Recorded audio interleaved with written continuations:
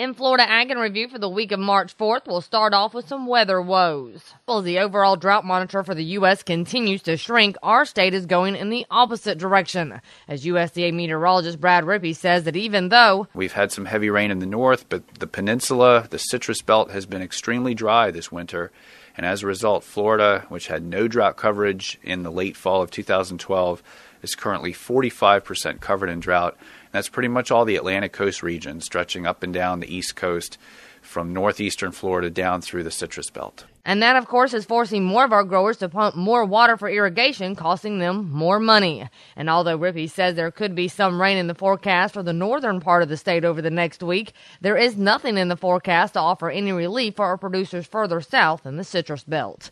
And with some cattle industry news, Randall Wiseman has this. Well, the 2013 Florida legislative session is underway in Tallahassee, and Sam Hart, Director of Governmental Affairs for the Florida Cattlemen's Association, said they are ready for the session as there are various bills they will be watching, including one of major importance to cattle producers. One of the issues that we have this year is that we will be trying to amend Florida's Greenbelt law, which is how agricultural land is taxed. We've got 2 or 3 issues that are in the law we feel are antiquated. We're doing this to strengthen Greenbelt. Senator Wilton Simpson will be the sponsor. His bill is Senate Bill 1200.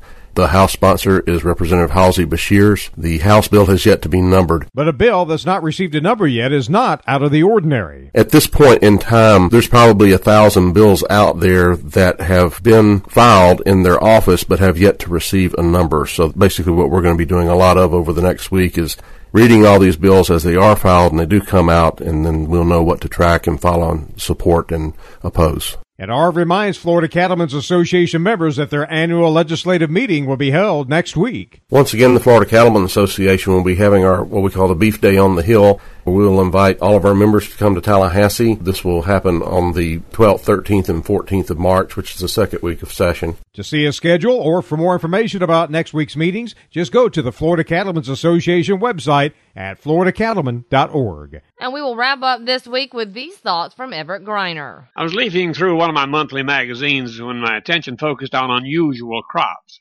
mostly small crops, and widely grown by home gardeners and organic farmers.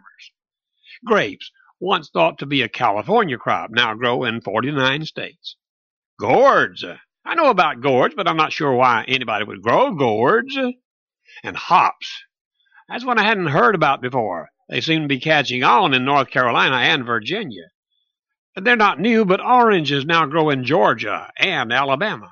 I don't know where all else. Ornamental squash is another new one to me. Now, what in the world would anybody do with an ornamental squash? I even saw a banana tree that had bananas. They didn't look good to me. There are others, but you get the picture. I think this simply proves a point. People love to grow unusual plants. Well, even a full-time farmer will venture out if he can find a market.